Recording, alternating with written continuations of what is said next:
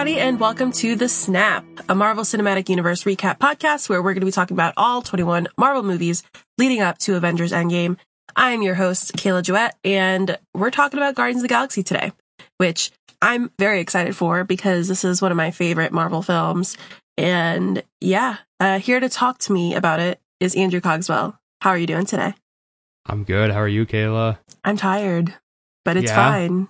It's fine. You got this. Because this is such a good movie, so I can talk about it and be fine about being tired. So it gives you energy. It does give me energy. So tell me who you are. What do you do? I'm Andrew. You might know me from the internet. But I do video and stream production for Your Geeky Gal Pal. So I work for Caitlin, or with Caitlin, to produce streams, and we're working on starting video content regularly over there, which is really exciting. And then I do video editing and event production as like my real big boy job. Big boy job. Yeah. So pretty cool. I love comics, I love the MCU, and I love video games. So we're checking 2 out of those 3 boxes today. We are, which is great. So yeah, thanks for coming out here to talk about Guardians of the Galaxy, because this is such a fun film. Oh my goodness, you're right. I can just pop this movie on just whenever and have so much fun. Oh yeah, it's perfect background noise, but also like actively watching. It's both at the same time. It's great. I don't think I ever get tired of the humor either. Like when I was watching it for the recap, I was just like, I would have to like stop and like laugh for a second because I was like, oh, this is so stupid, but it's so fun. Like the characters are amazing and so well done. And I don't get tired of them joking until Guardians of the Galaxy 2. That's when I get tired of the jokes. Yeah, we talked about that briefly this past weekend. Yeah, but you know, we'll get to that when I get to that episode. So yeah, Guardians of the Galaxy, great film. I'm going to recap it. If you're new to the show, we do a short little recap around 10 minutes. This one is a pretty hefty movie, a lot going on, so it might be a little bit over 10 minutes, which is fine. We're going to talk about it after. I feel like it's justified because it's kind of an ensemble film. So, yeah. A lot of dialogue, which something that's not going to be seen as much through the recap is how good the chemistry between everyone is. Because, you know, I'm going to be talking about the dialogue and mentioning a few quips and all, but it's just so much better when you see it on screen and get to see everybody like interacting. So So yeah, so we're going to recap it. We're going to talk about it after. We are going to rate the film. And at the end, we're going to be talking about some Endgame spoilers, which is going to be my favorite part of the podcast. So yeah, are you ready to get into this? I've been looking forward to this all day. I'm so ready. All right. Well, let's get it started. So here is the recap for Guardians of the Galaxy. So we're on Earth, and it's 1988. We see a young boy named Peter, who's in the hospital, listening to his record player. They tell him to come in and to see his mom, who is in the hospital bed sick. She says that he's just like his father, and his father was an angel, and she gives him a present. She tells him that his grandpa's going to take care of him, at least until his father comes back. She asks him to take her hand. He doesn't do it, and she dies. So he runs out of the hospital to, like, cry, and an alien spaceship hovers over him and abducts him. 26 years later, he's exploring the abandoned planet of Morag. He's using some holographic technology to see the civilization that used to live here, which leads him to this hidden area that looks almost like a tomb in like Tomb Raider.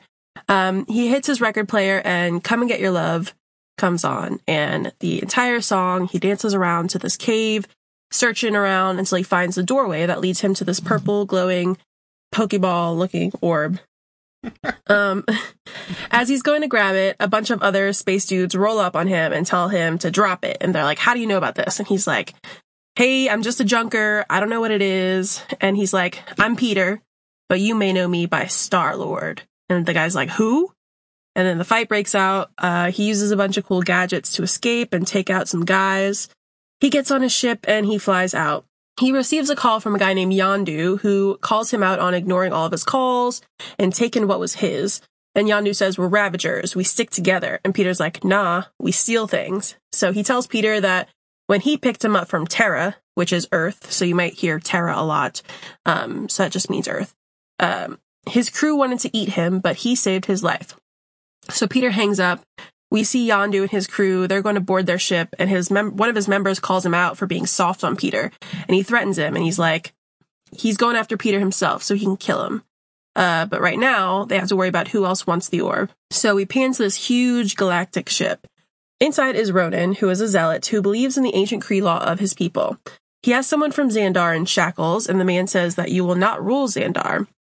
And Ronan says, no, I will cure it. And he kills the man with his big staff.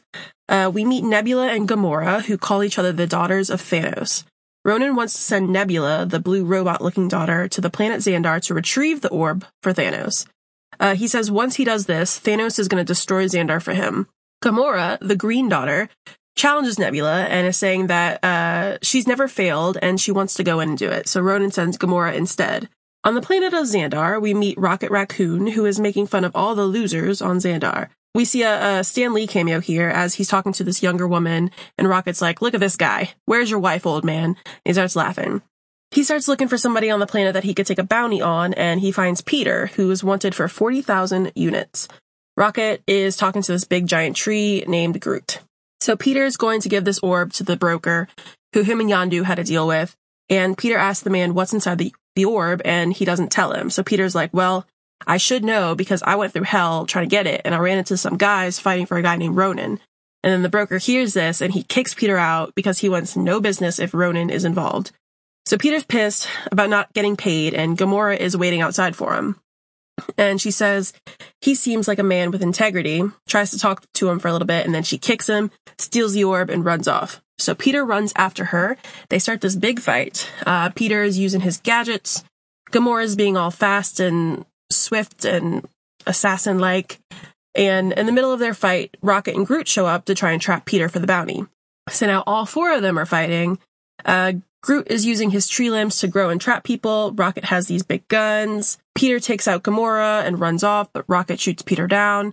And right before he can celebrate, the Nova security rolls up on them and arrests all four of them. At the Nova headquarters, we see the Nova president, I think it's just the Nova leader. He's Nova talking Prime. Nova Yeah. Prime. That's right. So we see the Nova Prime talking to a Kree leader and says that he needs to condemn Ronan's actions because they have a peace treaty. And the Kree leader's like, I don't want to hear about this. And he bounces out. Her people tell her they have acquired one of Ronan's people. And then we flash to the Nova jail with Gamora. She's a genetically modified assassin and adopted daughter of the Mad Titan Thanos. Her sister and her are working with Ronan, which leads them to believe that Ronan and Thanos are working together. Then we see Rocket, who is made in illegal experiments on lower life forms, Groot, who is a humanoid plant, and Peter Quill from Earth, raised from youth by Ravagers. What a bunch of a-holes. All four of them are walking into the prison to their cells, and Rocket says that this place is corrupt. He's broken out of 22 prisons before this, and this is no different. So Peter asks Gamora what the orb is, and she's like, I'm not talking to a thief.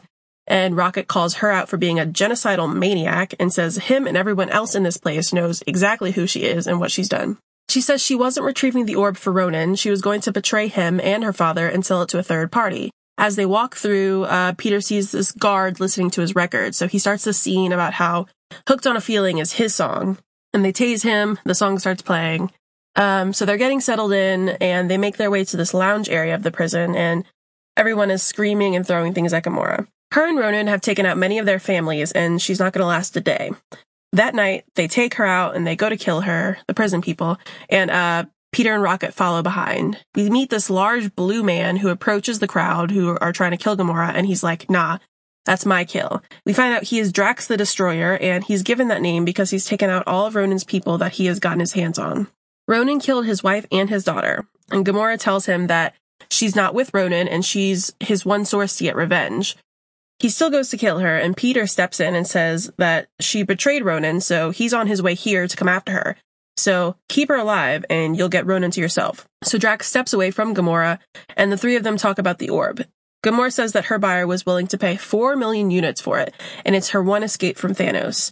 And she's willing to split it 3 ways. And then Groot comes out and says, I'm Groot. So split it 4 ways with everybody if they team up, and Rocket helps them escape.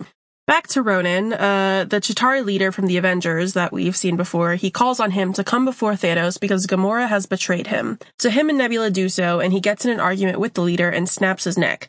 Thanos turns around and says his politics bore him. He alienated his favorite daughter, Gamora, and if he doesn't retrieve the orb, he will bathe the galaxy in his blood. So back at the prison, they plan their escape. Rocket says he needs an armband from the guards, a prisoner's prosthetic leg, and a battery that's plugged up on top. But they have to get that last, very specific. And as soon as he says this, Groot pulls the battery out and triggers this whole alarm system to go off. So now they have to improvise and hurry up. So a fight breaks out in the prison with the guards, and everybody goes off to get what they need to get. Drax sees a bunch of the guards shooting at Rocket and Groot and decides to jump in with the group. So he takes them all out. He throws Rocket one of their guns. We see Gamora kicking ass. She throws Rocket the armband that she stole, and he starts to get to work. They team up inside the watchtower. Peter shows up, hands him the prosthetic leg, and Rocket's like, did you really just get that? Like, I was just joking. So then Drax is there, and Gamora's like, why is he here? And Peter's like, I promised that he could come with us so he can kill Ronan. And this scene is funny. Peter calls Drax a walking thesaurus, and Drax says, don't ever call me that again. And Peter's like, it's just a metaphor, chill out. And Rocket's like, his people are completely literal, so all metaphors go right over their heads. And Drax is like, nothing goes over my head. My reflexes are too fast. Rocket uses the tools he got inside the watchtower, and he reverses the false gravity. All the enemies are floating in the air except for them, so they escape. On the ship, Rocket starts making bombs, and Gamora and Drax are arguing, and they're trying to kill each other. Peter breaks it up. He gets everybody to chill out. We see Ronan and Nebula show up to the prison. They're trying to ask all the guards where all the other people went, and nobody can tell them. So Ronan tells Nebula to cleanse the prison so the Nova Corps don't find out what they're after.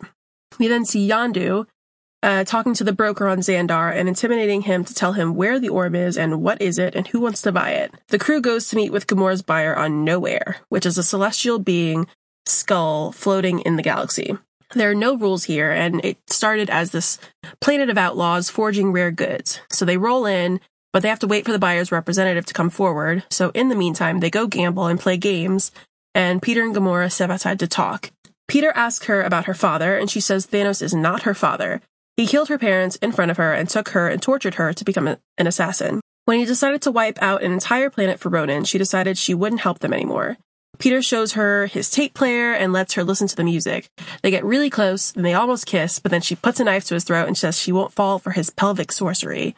So they look over, and they see the others fighting, and they go to check it out. Rocket is pissed off at Drax for calling him vermin. He's drunk, and Peter convinces him to wait until after they get paid before they do anything stupid. Drax walks off in this rage, and they're like, all right, to hell with this dude. They go in to meet the Collector, who has the largest collection of things and beings in the entire galaxy. Meanwhile, we see Drax walking around outside, and he finds this, telecommunication tent. And he walks in, and he puts a knife to the guy's throat, and he's like, I need you to send a message for me. The Collector is telling them about the orb. Before creation, there were 6 singularities. When the universe exploded into existence, the remnants of these systems were forged into 6 stones, the Infinity Stones.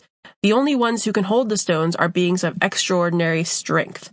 Once a group was able to hold the energy between themselves, but even they were destroyed by it. He goes to get the money to pay them, and his assistant goes to grab the stone, and she's like, I'll no longer be your slave. And she grabs the stone, and the power flows through her, and then she's destroyed, and the entire place blows up. So Gamora puts the stone back into the orb and runs with the crew and says, they can't believe they've been holding this the entire time. And Rocket's like, all right, let's just give it to Ronan. And Gamora's like, no, we're giving it to the Nova. And Peter's like, we should just give it to somebody who's not going to arrest us and somebody who will pay us for it. So Gamora's like, you're despicable. She goes to walk away, and the entire fleet of Ronan's ships appear before them. So Drax called them, and he's ready to kill Ronan. Meanwhile, Yondu also appears on Nowhere, and he's going after Star-Lord. So Gamora finds these mini ships, and she gets in one to escape with the orb, and Nebula sees her and goes after her. Drax goes to fight Ronan, but Ronan is way too strong for him, and he tells him that he doesn't remember killing his family, but he doubt he'll remember killing him, and he throws Drax into this yellow vat and then leaves. And we see Gamora, she can't get away from Nebula, and she takes the ships outside, but they're not meant to be outside. Nebula follows her out, blasts her ship, and Gamora and the orb float into space, and Ronan and Nebula get the stone. Rocket says that she's going to die soon if they don't leave, they're going to die too. And Peter calls Yondu and he's like, I'm here. Come and get me. He takes his space helmet, flies out to her, puts it on her, even if that means he might die. And Yondu shows up just in time and takes them both onto their ship. So they roll onto the ship and she asks him what happened. And he says that he saw something incredibly heroic in himself. And she rolls her eyes at him. And she's like, where's the orb? And he's like, they got it. So we see Drax laying on the ground and Groot helps get all the liquid from the vat out of him. And Rocket lands and he's like yelling at Drax for trying to take on Ronan's army by himself. And Drax says, he was a fool. He let his anger and rage take over to cover his loss. Rocket says, oh, boo-hoo, my wife and child are dead. And Groot gasps. And he's like, everybody's got dead people and it's no excuse to get everyone else killed. He tells Groot to hurry up so they can get out of there and try to live the life that they have before Ronan just blows everyone up. And Groot says, I am Groot. And Rocket says, save them? How are we going to save them if it's just the two of us? And Drax steps in and says, it's the three of us. We see Ronan talking to Thanos about the orb. He says he's not bringing him the orb because now he can destroy Xandar by himself and he has no use for Thanos. He grabs the orb, the powers run through him, and he puts it into his staff. And he says he's going to destroy Xandar and come for him next. And Nebula says if he's going to kill her father, she's going to help him destroy 1,000 planets for what her father has done to her. We see Yondu beating up Peter, and Gamora tells him that Ronan has an Infinity Stone, and they have to stop them before he destroys an entire planet. Yondu says he's turned soft, and he's going to kill him. And Peter says, if you kill me, you're saying goodbye to the greatest score that you've ever seen. They know that Ronan is vulnerable, and they know everything about his ship. So Yondu ponders, and then he's like, all right, lets him free. He acts like they're the best buds. And the Rocket shows up outside of the ship, in their own ship, and he's like, I'm going to blow y'all up in 5 seconds if you don't release Quill. And Peter's like, chill, we're here, we figured it out. So now everybody's on the ship, and Rocket is not thrilled about their plan to rob Ronan. Peter's like, I do have a plan, but nobody believes that he has a plan. He says he has 12% of a plan, but that's barely a concept. So he says he looks around at them and he sees losers, people who have lost stuff. Now they have a chance to give a shit for once and not run away and not stand aside and watch Ronan kill thousands. Gamora says she's lived most of her life surrounded by enemies and will be grateful to die among friends. And Drax stands with them to see his wife and daughter again in the end. Groot says, I am Groot. And Rocket looks at them and sighs and says, he doesn't have that long of a lifespan anyway. So they're all standing up now, a bunch of jackasses just standing in a circle. They set up a plan to infiltrate Ronan's ship and take out his army, and we have Cherry Bomb playing in the background. It's cool. They all suit up. Yondu approaches Peter and says, remember, at the end of this, I get the stone. And if you cross me, I'm going to kill you all. So we pan to Xandar, where they get this message from Peter and John C. Reilly. By the way, it's him. He's the Nova officer. And he says that Peter said that Ronan has an Infinity Stone and is headed for Xandar. And they should believe him because he just escaped prison and has no other reason to head back. He says he's an a-hole, but not 100% a dick. The Ravager fleet approaches Ronan's ship and they start firing to take down the shield. Ronan releases all of his ships as well. And there's this huge aerial fight. Yondu gets hit and he goes down and he reminds Peter about their deal. So the Nova Corps jump in to help them and tell Peter that they got his message and he better prove them wrong about him. The crew, besides Rocket, make their way into the facility because Rocket is leaving, he's in the back with the rest of the guys in the aerial ships. They walk into this dark room and Groot grows a bunch of these glowing petals into the air and it's really magical and Groot is just an amazing character. So Yondu's on the ground and he's being approached by some of Ronan's men who tell him to call off his fleet and to turn on the Nova Corps. He takes his little whistle weapon and kills all the people surrounding him in 30 seconds. Nebula appears in front of the crew and starts talking shit on Gamora, and Drax blasts her in the face with a rocket. Nebula gets up and forms her, robotic self back to normal and attacks Gamora, who is now alone, trying to shut Ronan's security down. We see, ship debris and stuff falling down into the city, but Rocket is saving people from all the damage. A fight breaks out inside with the other three and Ronan's men. It's a little jumping back and forth right here. Ronan uses the Infinity Stone to break through the Nova Corps shield and to take out all of their fleet. And Rocket calls into Peter and says, the city's evacuated, but they're getting their ass kicked. And Peter's like, I'm just waiting for Gamora to open the door. Gamora hits Nebula and knocks her off the ship, and she's hanging by one hand, and Gamora's like, come with me, let's do this together. And she's like, nah, y'all are both crazy. She cuts it off and jumps down. Gamora opens the door to Ronan. They barge in on him. Peter gets his rocket and they blast him. The rocket hits Ronan and it's basically just like absorbed into the stone. So Ronan goes to attack them and Rocket runs his ship right into Ronan and the crew. We see Ronan's large galactic ship start to go down and the crew is still inside, falling with it. Groot uses his growing roots to build this like tree cocoon around everybody to protect them from the fall. Rocket tells Groot to stop and that he's going to die if he does this. And he starts to cry and Groot says, "We are Groot," and they crash into the evacuated city. In the wreckage, we hear Ooh-Child playing and the crew is trying to get back up while the city people are all like coming back around them.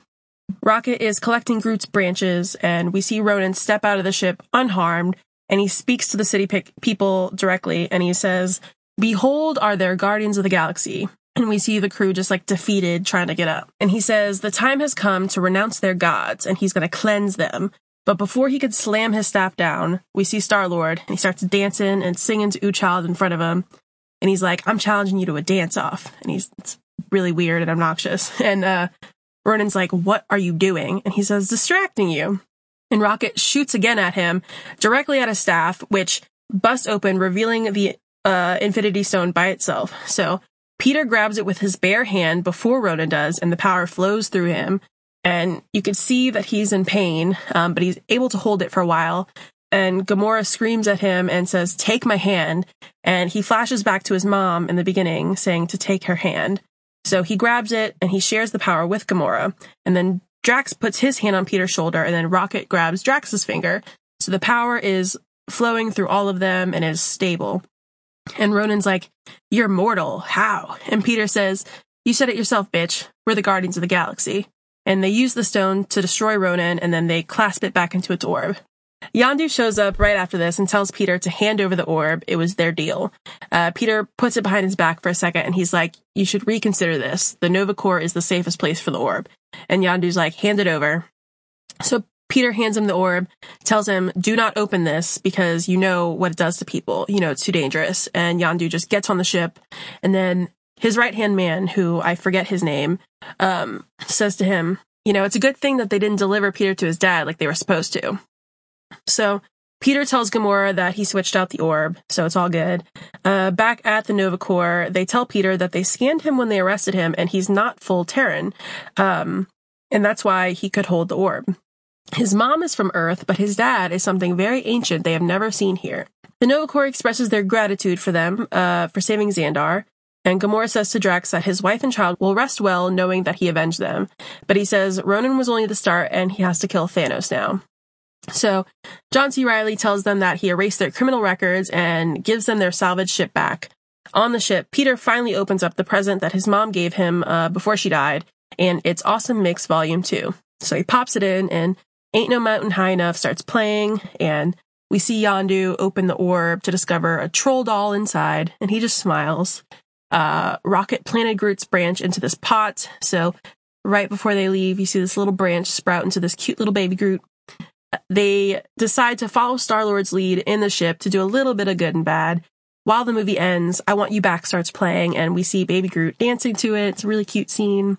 He's trying to stay still every time Drax looks at him, and the end credit scene, probably my least favorite end credit scene is back at the Collector's place. We see the Collector, and he's recovering from the Power Stone blast, and he pans into Howard the Duck drinking a martini, and that's it. So that's Andrew, that's all she wrote. What do you think about it? Yep. I love Guardians of the Galaxy, and so like when you were asking people to come on this, like, well, you asked me like, oh, well, which one do you want to do? And immediately you told me which ones were gone or like already chosen. I was like, that's fine. I'm taking Guardians. Like, this is the one I wanted, because I adore Guardians of the Galaxy. I think it works well both in the context of the MCU and as a standalone movie. For sure. And it's a space opera, which I'm all about. And it's the least superhero-y of all the MCU movies. Oh yeah, there's honestly a scene where they've all suited up, and they're like, it's the first time like the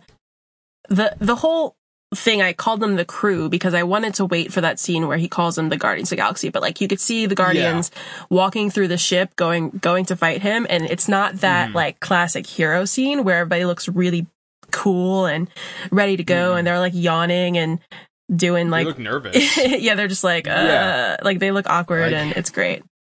Exactly. And like one thing I really want to touch on, well, when we talk about this movie, is just how stylized it is. Oh, yes. I think that Guardians is up there with my brain is just like melting right now. That's fine. With Endgame, or not Endgame, Infinity War, as I think they're the only people that could have done those movies are the people that did them. James Gunn is the only one that could have done Guardians and done it as well as it was. As like no one, I don't think anybody could have done it better. Is what I'm saying.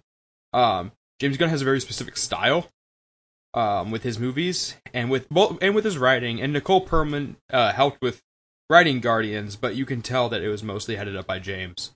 And so yeah, the writing is just very, very him, and it works for this group of just outlaws, renegades, weirdos, and he writes them so incredibly well. And then he directed the movie too, and just visually, there's 3 scenes in particular that are just so iconic and like tied to that movie for me. The first one being the opening cave scene where we first see adult Star-Lord and he's dancing through the cave. I think that scene like sets us up for how stylized the movie is. Oh, 100%. Like right when he presses play and then you see Guardians of the Galaxy pop up and he starts dancing, and I'm just like, oh, this is such a good, like, I remember seeing it in theaters and being like, oh fuck, this is gonna be good. Yeah, no, and I was the same way, and I remember I was in college when this came out, and I was really excited about it, and some of my friends that I was working with at the time, they're like, oh, like, it looks cool, we'll go with you to kind of humor you, I feel like, and we all went, and as soon as that popped up, I was like, I made a good choice. Like, I'm not going to feel bad about making them come to this. And they all loved it. Yeah, I went with all of my friends who, you know, I had a group of friends who were into some Marvel stuff. Like, I think they watched the Avengers, but they didn't watch, like, the solo films. So I don't know if they knew what they were getting into, but this was such a good, like, movie that anybody could watch it and bring them into Marvel movies because of how fun it was. Yeah. Oh, most definitely. It's definitely the most... I think it's the most accessible of the Marvel movies, as long as you like sci-fi. If you absolutely hate sci-fi, I know some people do, it's just not going to work for you. But if you've never seen a Marvel movie and you like sci-fi, I think it's a really good entry point. But yeah, the opening cave scene is one of my favorites. Quill's sacrifice to go try to save Gamora is so beautifully shot. It's a great scene. And like the ice crystallizing on his face is incredible. And the last one is Groot's petals. You mentioned it in your recap, pretty specifically. But when he makes those little petals, it's a very tranquil moment before you know shit's about to hit the fan. And it's a nice little breathing moment. And everything it's beautifully shot. About adult Groot, I miss him so much. Like, I loved... when I rewatched this film, I was just like, not only is he, like, funny in the sense that it's just his one I am Groot line, he's badass, we see all his, like, fighting scenes are cool, but, like, he has all these sweet moments, like, when they arrive to nowhere and they have those, like, children running around trying to, like, beg for money, and he just, like, makes this little flower come out of his hand and hands it to her and, like, makes her smile. And then that scene with the, like, glowing petals, and then he protects his friends with the cocoon, like, such, like, those just make my heart melt. Like, oh, I love adult Groot so much. No, everybody loves baby Groot. I know a lot of... I don't know anybody who really loves teenage Groot from... Yeah, he was kind of a drag. War. Yeah, he kind of sucked. I have a lot of strong feelings about Groot in Infinity War.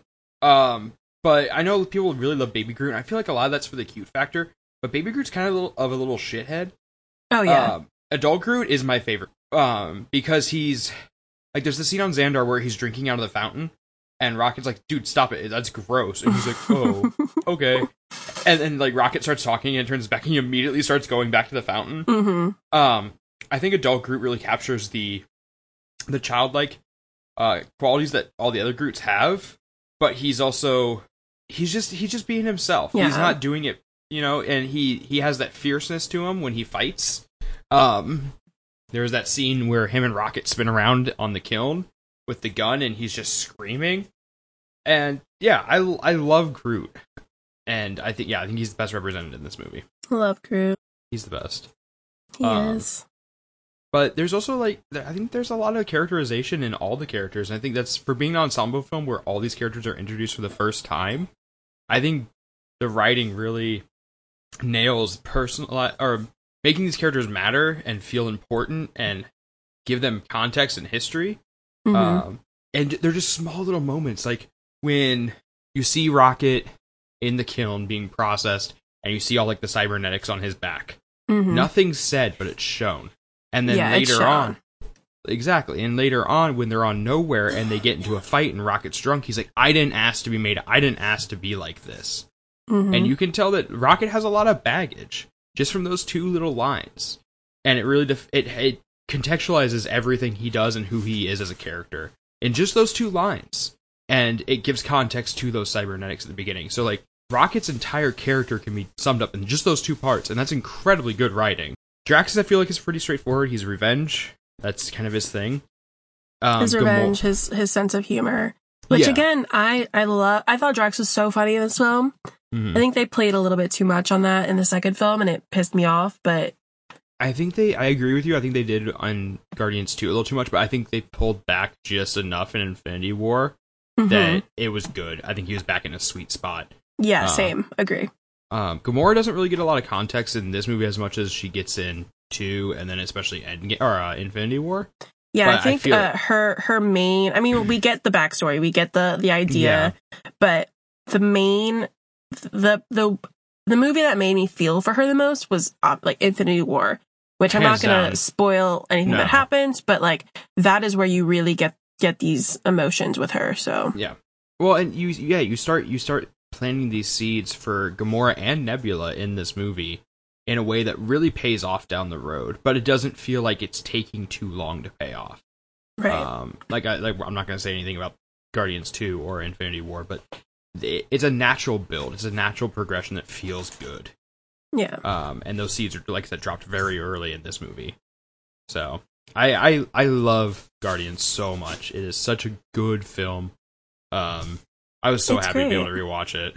It's such a good standalone film. I think Ronan is like one of the dumbest villains. Like he's like really powerful and he stands up to Thanos and all, but like anytime I saw him on the screen, I was just like, this dude, like I can't. I think and plus the end scene, I think makes me think of how like ridiculous he is too. Like when Peter's like dancing in front of him and he's just like, what are you doing? Like, I feel like that just takes away from how badass he was. Yeah, so. No, I completely agree. And I think that's, I said how much I love James Gunn's style and writing in this movie. The whole dance-off scene at the end is actually like my least favorite part of the movie. And I feel like James Gunn went to James Gunn with that. And I'm just like, it's my least favorite part in an otherwise like impeccable movie. For sure. But no, I completely agree about Ronan. I think he had a lot of potential. And honestly, I think what would have been good for Ronan is if Captain Marvel had come out first, or if we had some context for the Kree Skrulls. Right. Because that's his whole thing, is like, he's a Kree zealot, and we're like, we know nothing about the Kree's beliefs. Absolutely nothing. He's just when mad. I was rewatching the film, I was like, it said, like, Kree, all this stuff about Kree and the Nova Corps and Xandar, and I'm just like, what's the history behind this? I don't know. Exactly. I don't feel like looking it up, but like, okay, I guess it's fine. Especially because, like, the Nova Corps in this movie, and in general, they usually are, they're essentially space cops. So you have Ronan, who is just angry at the police, but claims it's a religion, and it's like, okay, what's going on here? Like, there's got to be something else, and you can tell there's something else, but it's never delved into. Yeah. It's brought up kind of in Captain Marvel. I'm not going to say anything else, but I feel like if we had some more context before Ronan came on the scene, it would have been better for him. And he actually would have been one of the more memorable Marvel villains instead of being actually like probably one of the worst. Because even in Captain Marvel, when we see him again, I still was like, I don't care about this guy. Well, and that's the thing is like, I don't want to talk too much about Captain Marvel, but he did not need to be in that movie. It could have been literally anyone else. It felt like he was put in there just to tie it to Guardians, whereas I feel like if it was flip-flopped and Captain Marvel came out first, it would have been foreshadowing Guardians, and it would have felt better. Felt like, better. Yeah, for sure. Yeah. For sure. The soundtrack's incredible. Oh, yeah. This is like the first one that had such a good soundtrack. I still like Black Panther soundtrack better because it's something that like was new. But you know, so many good classic fun songs. So most definitely, and like it fits all the scenes so incredibly well. It just does such a good job blending the soundtrack with the film. I think that's one of my favorite things about the film, besides like how beautiful the film is, the characters, like the fact that the music goes along really well. That's why like none of the other parts that I was like, none of the other episodes that I didn't mention anything about like the music really, except for maybe Iron Man. There was like a end scene where the music was really cool, but you know, the music is a part of this movie. So. Yeah, no, it's tied into Quill's character like on a fundamental level. Yeah. One thing else I want to mention, I mentioned those 3 scenes in particular that were like very James Gunny and like set the style. Going to this movie in theaters, that opening scene where Peter's young and is with his mom, that's an incredibly strong scene. Especially to start out with. Like, you are immediately like tied to this character. Exactly. And like the child actor is shockingly good for what he's doing. He's portraying a lot of emotions there. Wait, so when I rewatched this, is this the same child actor that was in It? Like one of the friends? No. One of the main kids? I'm not sure, honestly. I'm going to look it up because when I rewatched it, I was like, this kid looks familiar, and I feel like he was in It. He might be. I'm going to look it up. Yeah, go for it. But yeah, no, that opening scene is just so strong and so powerful. And then to immediately have a foil of him dancing through the cave it's whiplash, but like in a really good way, because it would have been easy to have him be abducted by Yondu and then like get a couple scenes of him growing up in like a montagey kind of way while the credits rolled and then kind of start the movie. But I'm glad they didn't do the whole montagey thing. Like, and let's also, just get like, right to it. The fact that when the movie starts, we're like, oh my god, I feel for this kid. This is so sad. And then 26 years later, we see this guy like dancing in this thing. So we know somewhere between that, he is turned into this person. He's going to be a little bit more fun. There's going to be a backstory that we're going to hear about, like, eventually. By the way, IMDb, I was right. He plays Stanley in It. So I don't know if you've seen It. I have. I saw it once. I loved it. I can't wait for the second one. He's the one that sees like the face in the picture. I don't remember it well pretty enough. sure. I've only seen it once. Yeah, I've only seen it once too, but that's all I remember. I recognize that kid's face. Okay. Yeah. So this is the first movie where we see Thanos like in his entirety and not just his face. Right. Because we see his face in the mid-credit scene of Avengers. But yeah, this is the first time we see like Thanos in full like armor, full body, just this massive tank of a person, or thing, whatever you want to call him, Titan. And this is also the first time we really get an explanation for the Infinity Stones, and I feel like this movie, for being so disconnected from the MCU, is one of the most important parts. Yeah, too, because it's the first time like we've seen the Tesseract, we've seen what it can do. We had seen the Ether at this point too. Yeah, but we didn't know. I mean, you know, if you read the comics, you know what they were, but most people didn't put together until you see this, and he explains what the Infinity Stones are. And throughout the recap, I didn't say Power Stone until the end because they never specifically call it the Power Stone in the movie. No, they don't. But we know from watching like Infinity War and getting through that the Purple Stone is the Power Stone. It's the they swap the colors. Yeah. From the comics, but this movie like brings the MCU all together in a way, at least early on in a post Avengers kind of way, and they had teased these Infinity Stones. But by making them such a central part of this movie, this was them saying, we're committing to this. Like, this is a saga now. We are going to deal with these Infinity Stones. This isn't just a MacGuffin every once in a while in a movie. Like, this is going to be a thing. We've now introduced half the Infinity Stones. I'm pretty sure this movie was the one where everybody was like, oh shit, like, now I know for sure they're dragging this thing along for a reason. Like, I think everybody at this point, after seeing Guardians of the Galaxy, I think, I don't know if it was before or after, but there was a Disney conference they do every year where they announce the future films. D20. Yeah, and I remembered seeing like what was it that I think they announced Doctor Strange and Ant-Man. Like they announced a bunch of films and everybody was like, oh shit, like we are we know now that there's going to be something. We knew Thanos was going to keep appearing after he showed up at the end of Avengers, but I don't think anybody realized how long it would be, how much world building they would have, and like how much like Endgame is such a phenomenon. Like the fact that people had to wait in queues to buy tickets the first day it went out, like this is insane. And I don't know if anybody knew after seeing Guardians of the Galaxy how big this was going to be, but I think we all had an idea. Like we knew it was coming, but we didn't realize how big it was going to be, you know? I think if anything, Guardians gave us an indicator that how big it was going to be. Especially with how good the box office numbers were for Guardians. Like that movie did way better than anyone was expecting, and it was critically acclaimed too.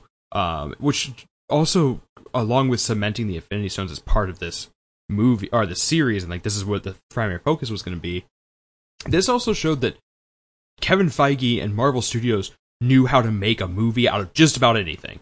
Right, because like I didn't know who the Guardians of the Galaxy were until this movie was announced, and I went out and I got comics, and I was like, I'm interested in this, and like read up all about Rocket Raccoon, and I was so ready for this film because I was like, these characters are like cool, they're quirky, like what's up with this? But they made this film so lovable and enjoyable. Very lovable, enjoyable, incredibly like first timer friendly. There was Easter eggs for fans with like Cosmo the dog, and different stuff in the collectors. Like there's clearly like James Gunn says it's not Beta Ray Bill in the collector's place, whatever you want to call it, but like it's one of his species, and like he's in the back there, which is a huge deal. So there was enough throwbacks to comic book fans, but like it was not overwhelming, and none of the Marvel movies have been overwhelming. But with I think Guardians was like my fate. Was my mom's. Like I made my mom watch Guardians of the Galaxy, and I think she still loves the movie. And I don't know if she's seen any other Marvel film.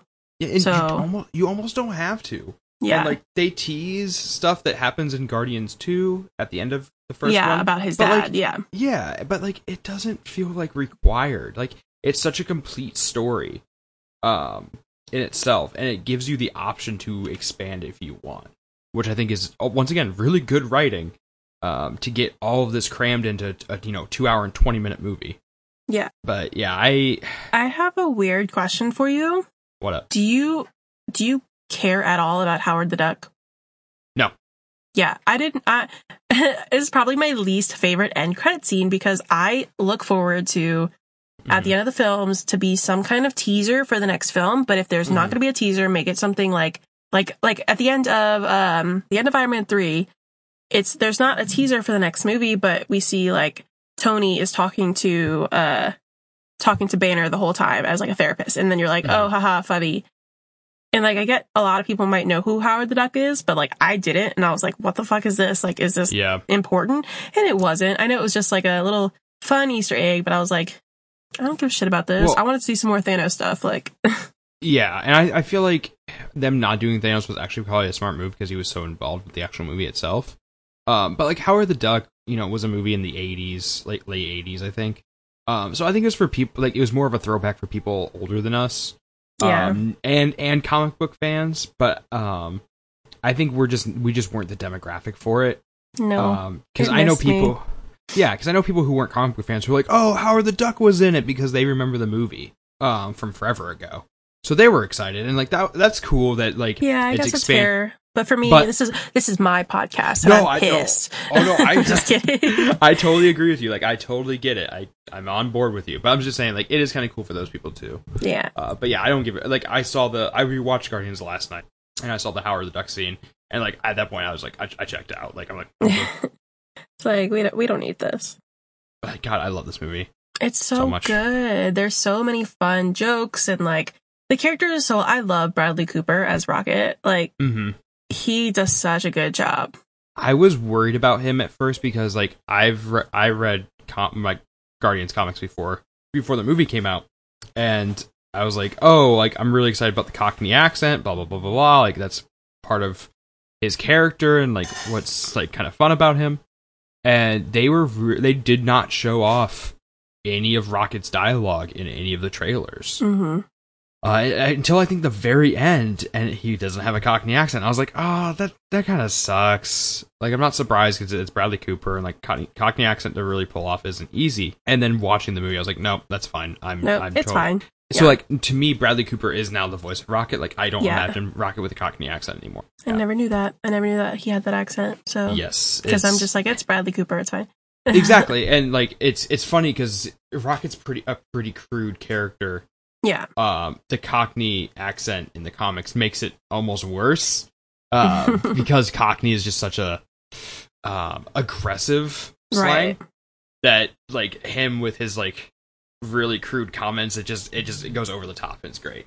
And I know we kind of touch on this, but I like how we left off with Nebula and Gamora. Because that kind of shadows into the next film where we're going to learn a lot more about their relationship. Yes. Which goes even further in Infinity War. And if you've seen, like I said, we're not going to spoil anything or talk about it, but if you've seen any trailers, you know that it's going to keep coming up in Endgame. And I'm very excited for that. Yeah. That's going to come to a head, and I'm really excited about it. I'm also really excited about Endgame and Nebula, because of Nebula's original role in the Infinity War comics. Right. Yeah. So is that going to be part of your theories when we get there? It might be. Yeah. Okay. Well, we'll think about it when we get there. Yeah. We'll ponder. So yeah, it's a great movie. It has a little bit of everything. I want to know what your top 3 Marvel movies are and if Guardians of the Galaxy makes it up there. But if it doesn't, tell me where you would put it. I feel like anybody listening that has listened to me talk about Guardians of the Galaxy for the last 30 minutes can probably assume that it's up there. Yeah, I did. So yeah, I actually have the entire series ranked. I did this right after I saw Captain Marvel. And I feel like my number 1 is cheating because for me, I am a sucker for conclusions and wrap ups and things accumulating. Mm-hmm. So Infinity War is my number 1. Okay. Because I feel like I think that's the opposite of a wrap up because there's 2 movies. It's a 2-parter. I feel like it leaves you hanging. Well, and we've briefly had this conversation. We didn't have it nearly enough at PAX, but I also like Harry Potter 7 and 8 the most out of the entire series. Ugh. So I know.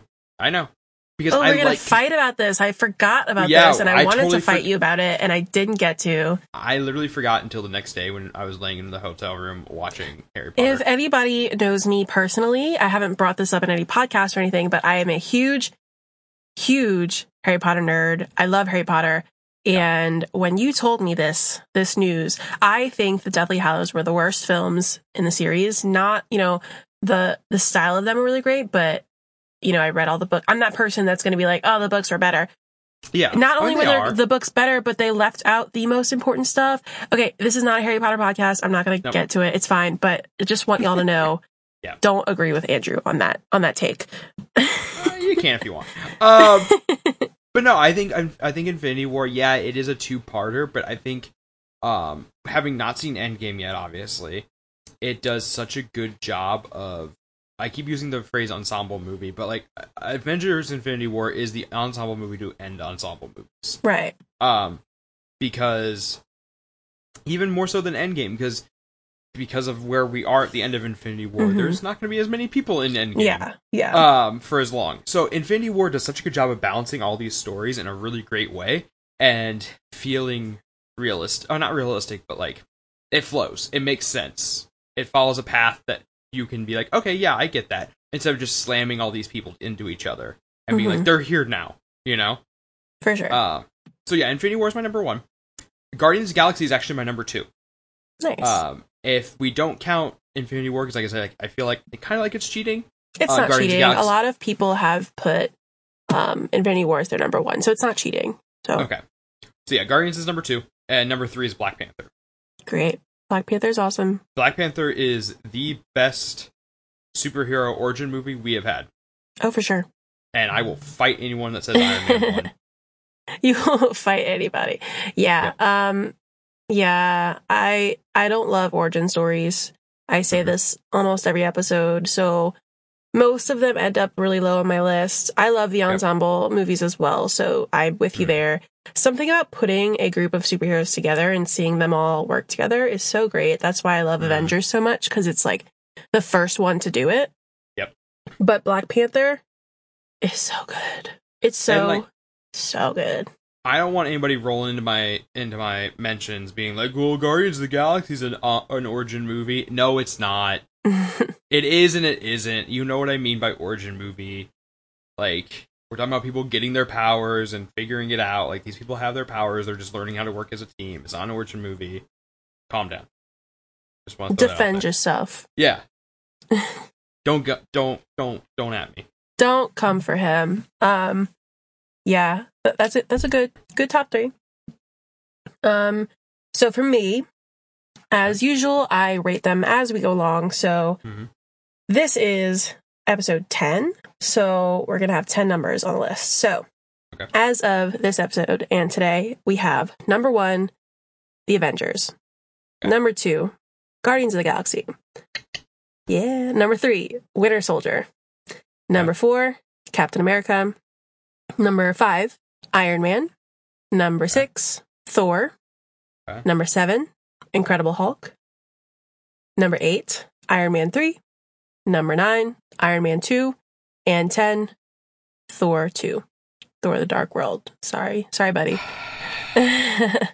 So yeah, that's the list. That's how we have it now. I agree with a lot of it. I know that, like I said, I have my whole thing ranked out. I know mine is incredibly controversial. I posted on Twitter right after Captain Marvel, and I had a lot of people be like, "What are you doing?" I cannot wait to go find that. Can you pin that to your I'm not gonna Twitter? Pin it so that way when I say, you know, everybody, if you like Andrew, right? Okay. If you do like talking to him, you can follow his Twitter and go find this controversial tweet that I want to see.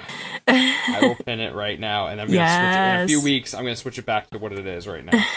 But so I will go find it. If you do like listening from Andrew, follow him on Twitter. It's at Cogs the Well. It's COGSTHEWELL. Cogs the Well. And also you could follow your Geeky Gal Pal, because they are posting some great content and doing some great things over there. So follow them at YOURGEEKYGALPAL. Your Geeky Gal Pal. And follow us. Follow me on Twitter for the updates for the episodes. So we're at VSnapMCU. Simple and easy.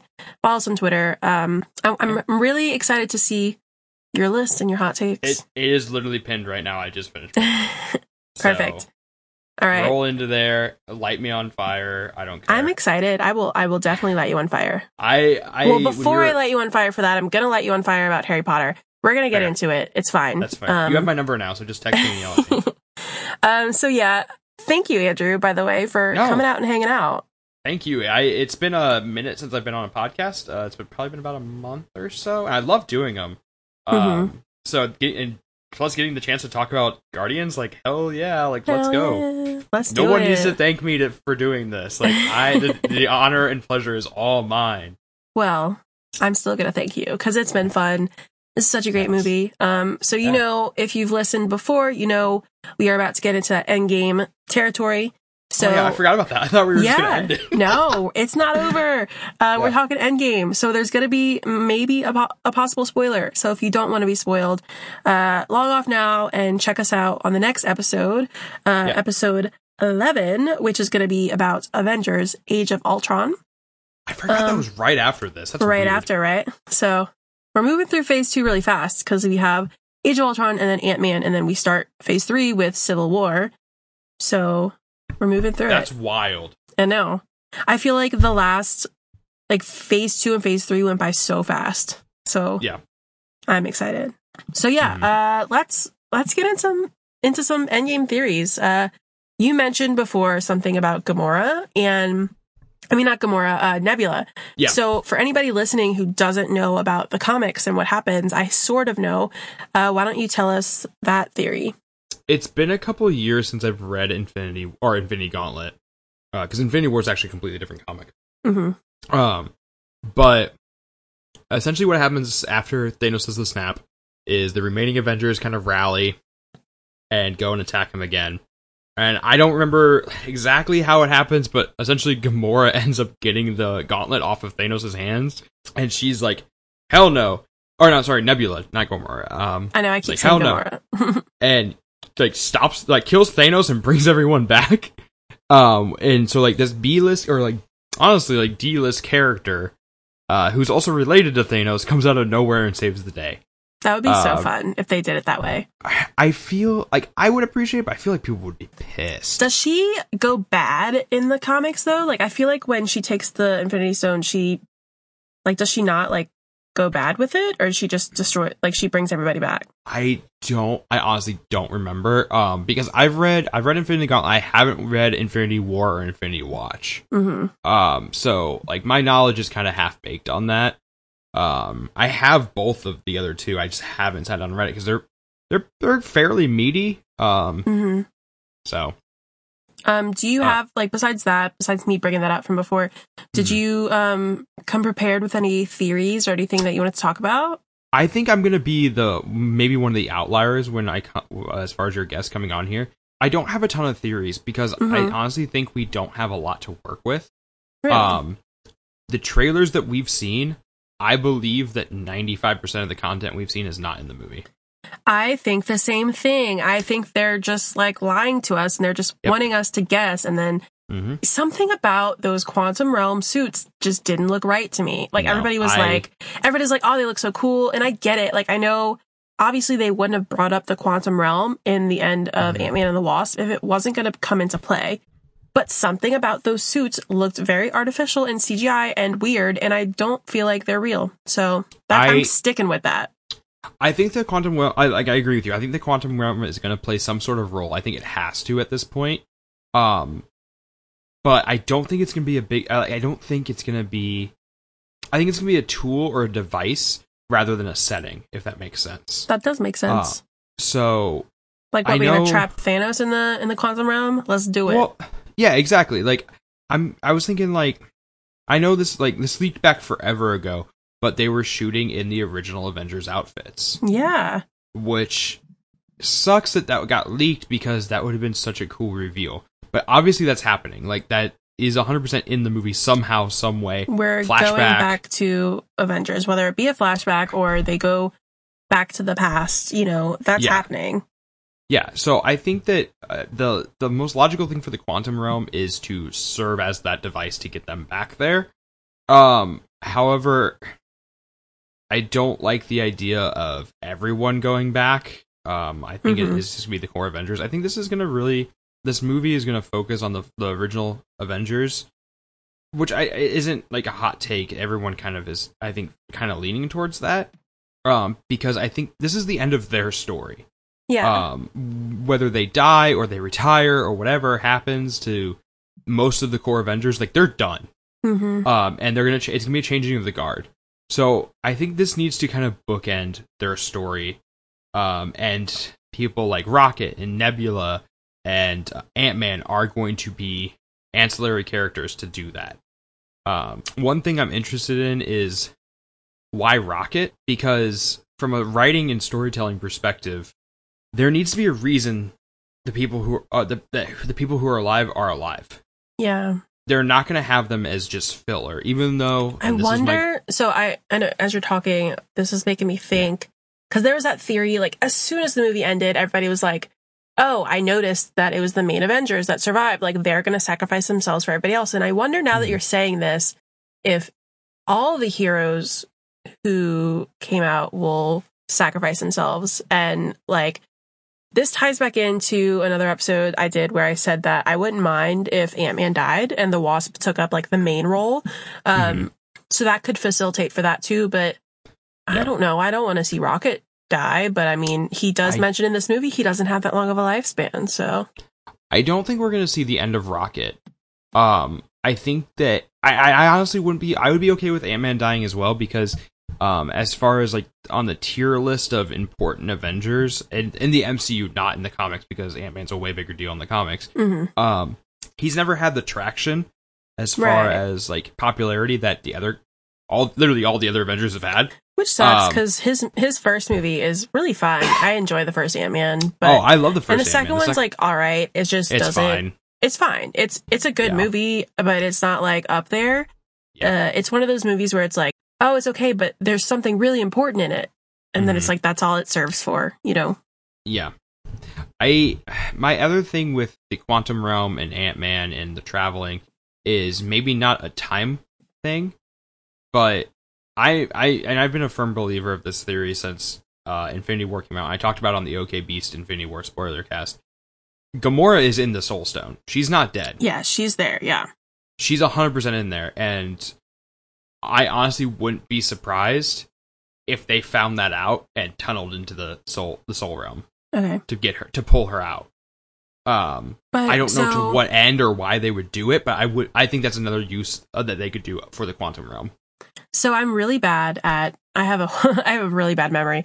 So I might have mentioned this on a podcast, but I might have just been talking to somebody about it in person. But there is a really cool scene, in the, at the end of, Ant-Man and the Wasp, where we see, Ant-Man go into the Quantum Realm. They're standing outside. The snap happens.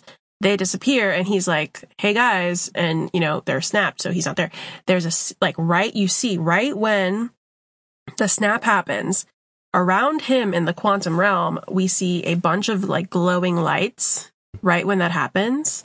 And what if the Quantum Realm is connected to the stones or something, and all these souls are trapped in the Quantum Realm now. I think you were talking to me about that at PAX. Maybe it was you. I couldn't remember if I was talking on a podcast or... I think we were drinking and we were talking about that. Of course we were drinking. It's fine. Yeah.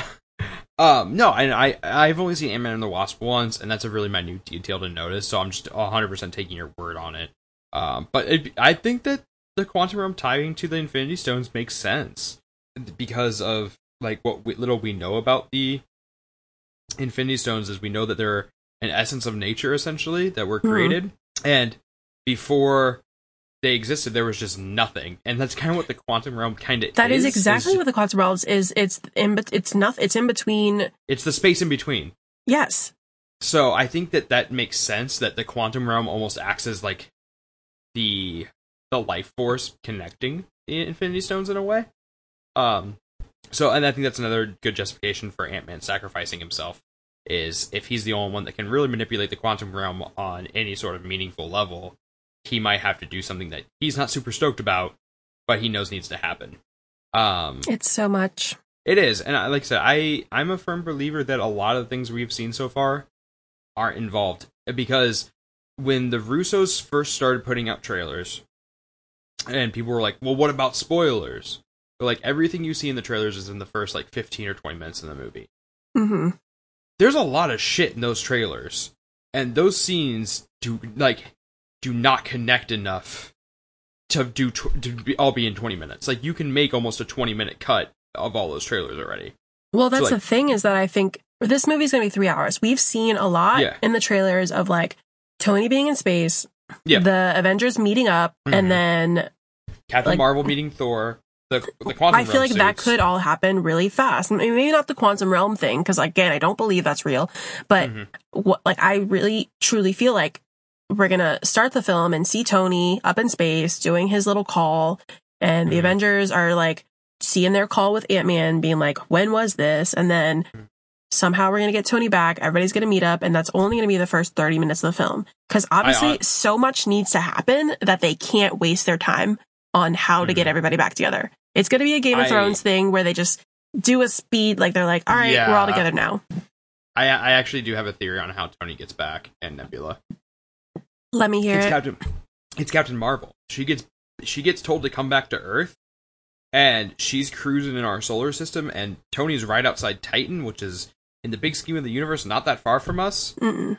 She is flying by and either sees the ship or senses an energy signature where it should be. I don't know how. We don't know really a ton about Captain Marvel's powers.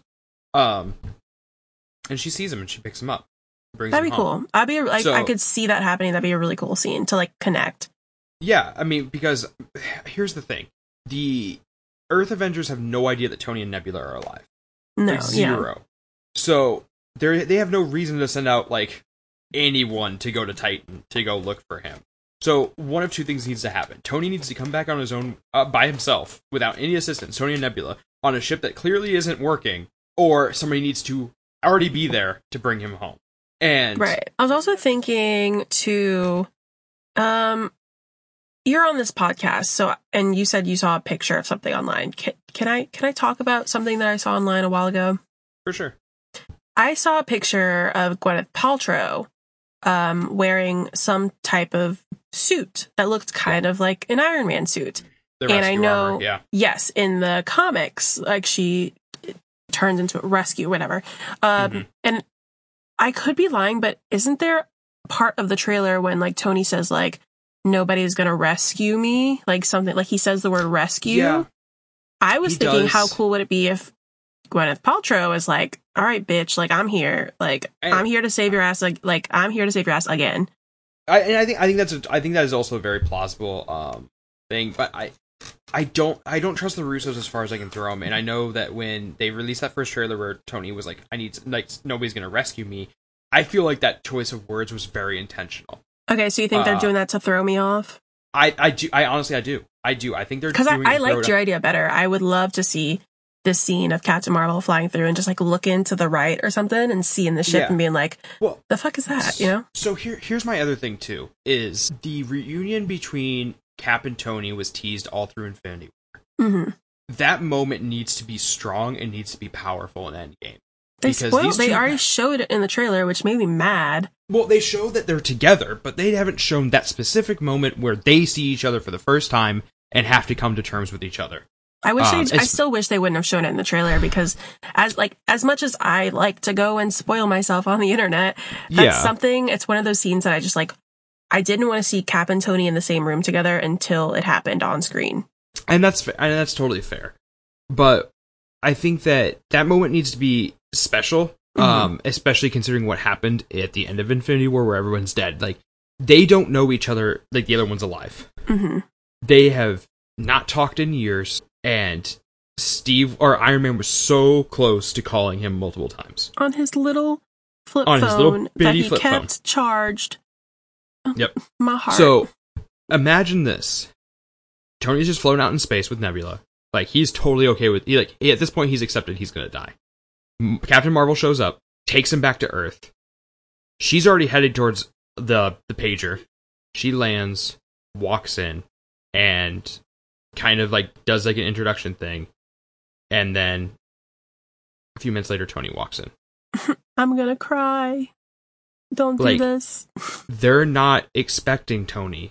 No. They're not. They just had somebody show up that they have no idea who this person is, why they're tied to Fury, who is essentially the founder of the Avengers, if you think about it, based on like the naming from Captain Marvel. Yeah. And was the reason for the Avengers Initiative. And then Tony, the first recruit for the Avengers Initiative, walks in. Y'all, stop. I'm dead. Like, I'm gonna cry so much in this film, and like, you say these things, and I'm just like envisioning it, and I'm like, I am not ready. Oh, I'm gonna cry so much. That is the most like MCU shit I can think of. It is. Like, to pull on our hearts, like right in the beginning, like we just said with Guardians of the Galaxy, right? Like, right in the like, they're gonna do this really early. I know they are. Because they have to. They have to. We need the rest of the movie to like go back in time or whatever else they're going to do. They've got 3 hours and 2 minutes, but they do not have enough time to screw around. No. Like, this movie needs to be fleshed out and feel full and feel well paced. And to do that, they need to get their shit in gear quickly.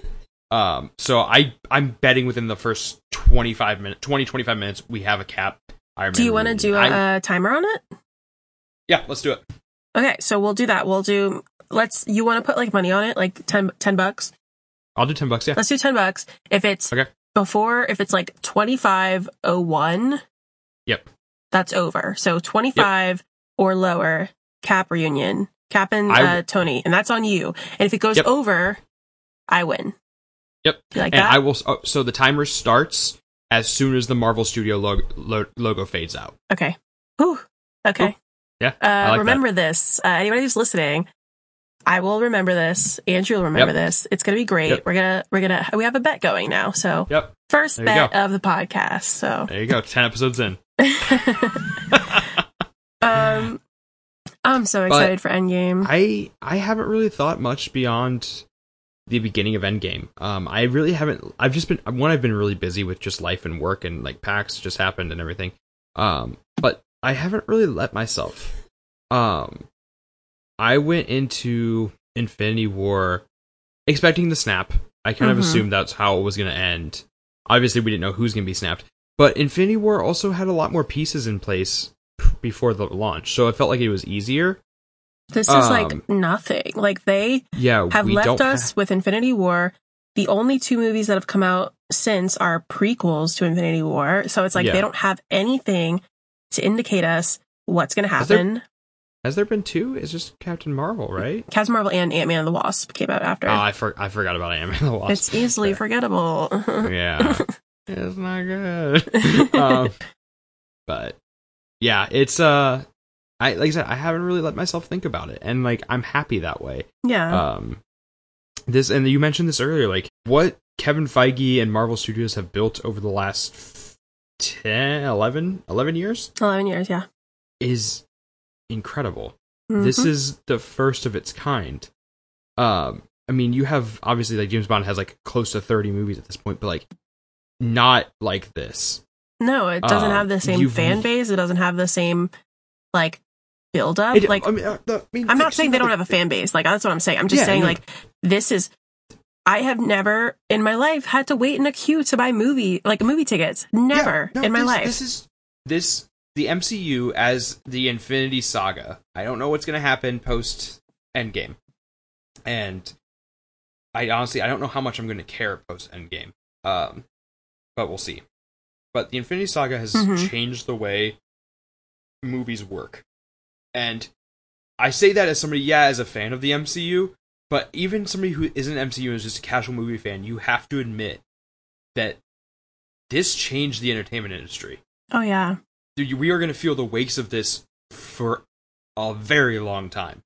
The fact that they are like, we're changing things, and a 3-hour movie is not too long. Like, we're changing things. 3 hours is the right amount, and we're not going to cut it down just to do that. Like, we're going to make you sit through that movie and take it all in. Like, I love that. Well, think about this, too. In the last 5 years, I can think of 2 cinematic universes that have 3 cinematic universes that have started and have those MCU vibes. You have DC's extended universe, which tried to do the same thing. Mm-hmm. You have the Dark Universe, which was like all the monster movies that failed as soon as The Mummy came out. But it was going to do the same thing. It was going to be all these build-up movies and then be like a huge tie-in movie.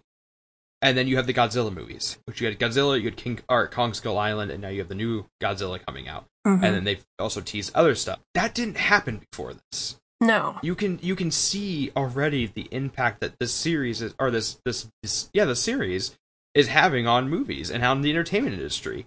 We are living in a time where big, long-running franchises in both TV and movie are doing insanely well. And speaking of TV, like, look at the TV series, like on the Netflix series. Were they all amazing? No, they all had their problems, but those were also technically in the same universe. Right. We've never had that before. I have a question. Was Harry Potter the first film series, like, slash book series to take a movie and do like a part 2 in the sense of like this? Because like, I know that there's like, there's a lot of part 2s in movies, but I feel like Harry Potter was the first one that I remember that like took something and was like, no, we have to split it up into 2 films. Yeah, no, it definitely was, because I mean, I remember when they announced Twilight Breaking Dawn was going to be 2 parts. It was like, oh, it's just copying Harry Potter, and then Mockingjay did it too. It's like, oh, it's just Harry Potter. I think that Avengers Endgame and Infinity War kind of had a little bit more positive rep on it because they're not just calling it part 2. Right. But I mean, it is essentially the same. So yeah, but Harry Potter was the first one I can think of. I can't think of another one, because you have to remember, like, long running series like that, 8 movies, that didn't happen. No. Once again, you had stuff like, you have like James Bond, and I mean, you had Indiana Jones, which was 3, technically 4 movies later on. You have Star Wars, which once again, like, still just hit its 8th movie not too long ago. and has been going since the 70s. Like, you didn't have that kind of turnaround. So yeah, Harry Potter is another great example of a series that changed the entertainment industry. Yeah, for sure. And we got to experience both of those back to back as the prime demographic. Like, how incredible is that? It's incredible. I love the things that I'm a fan of. I love being a fan of all these nerdy things that are great. I love loving things. I love lamp. Andrew, it's been great. It has been. It's been awesome. I want to talk about Endgame forever, but I cannot wait to talk to you about it as soon as we're done seeing it. I don't know if I'm going to be able to see it on the night of because I might be traveling for work. Well, I am. I'm seeing it the night of. I will text you. I'll text you after the movie, but I'm going to do the timer and I'm going to text you and I'm going to be like, give me $10, bitch.